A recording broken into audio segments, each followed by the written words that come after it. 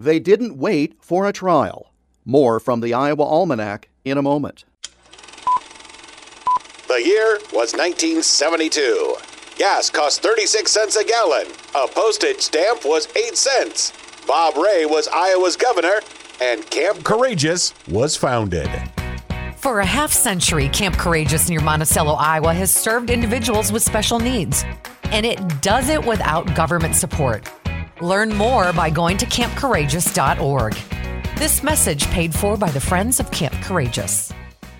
Murders have never been common occurrences in Floyd County in northeast Iowa, and that was certainly the case in 1907. So it was no surprise that when Charles City residents awoke on January 8th of that year and learned that Ella Cullen and her 15-year-old son, Roy Eastman, were killed in their home overnight, it attracted a lot of attention.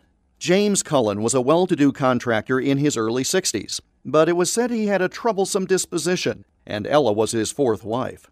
Around 3 o'clock in the morning, James had returned home after picking up his brother at the train station. He then went to his wife's bedroom and stabbed her through the heart. He then tried to cut his stepson's throat, but the boy fought him off. Cullen then shot the boy through the head with a revolver. He claimed it was self-defense, saying his wife had been nagging him to death. The next night, a mob formed outside the jail, made up in part by Roy Eastman's friends. Some say 500 people gathered. Others say it was 1,000. Sledgehammers were used to knock off the cell door hinges, and Cullen was dragged into the street. As the crowd reached the old girder bridge on Main Street, a rope was placed around James Cullen's neck, and he was hanged.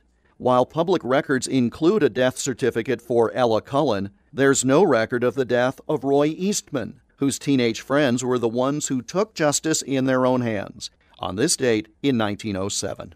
And that's Iowa Almanac for January 9th. I'm Jeff Stein.